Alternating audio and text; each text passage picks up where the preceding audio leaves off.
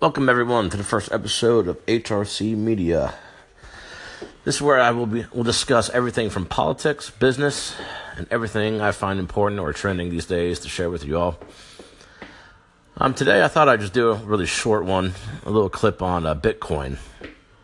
I think it's a very big topic right now that's been trending, and people are either making a fortune off of it, or honestly they're losing their ass on it. First things first, Bitcoin is not an investment. It's purely speculation all the way. You'll only get paid for what someone else wants to give you for it. Just because it's worth $100,000 doesn't assure to you that you will get that paid out by any means. I paid in at $700 a share. It went to $17,000, and I got $16,000 for it. And then all of a sudden it tanked on everyone.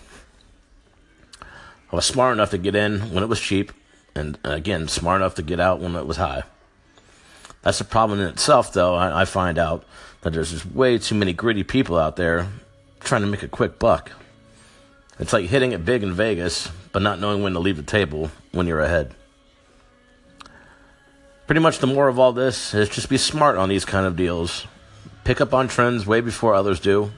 Get in early and get out early as well, before you lose all the money. And as long as you're not being greedy, you'll always win like that. Thank you all, and I'll see you all next time on HRC Media.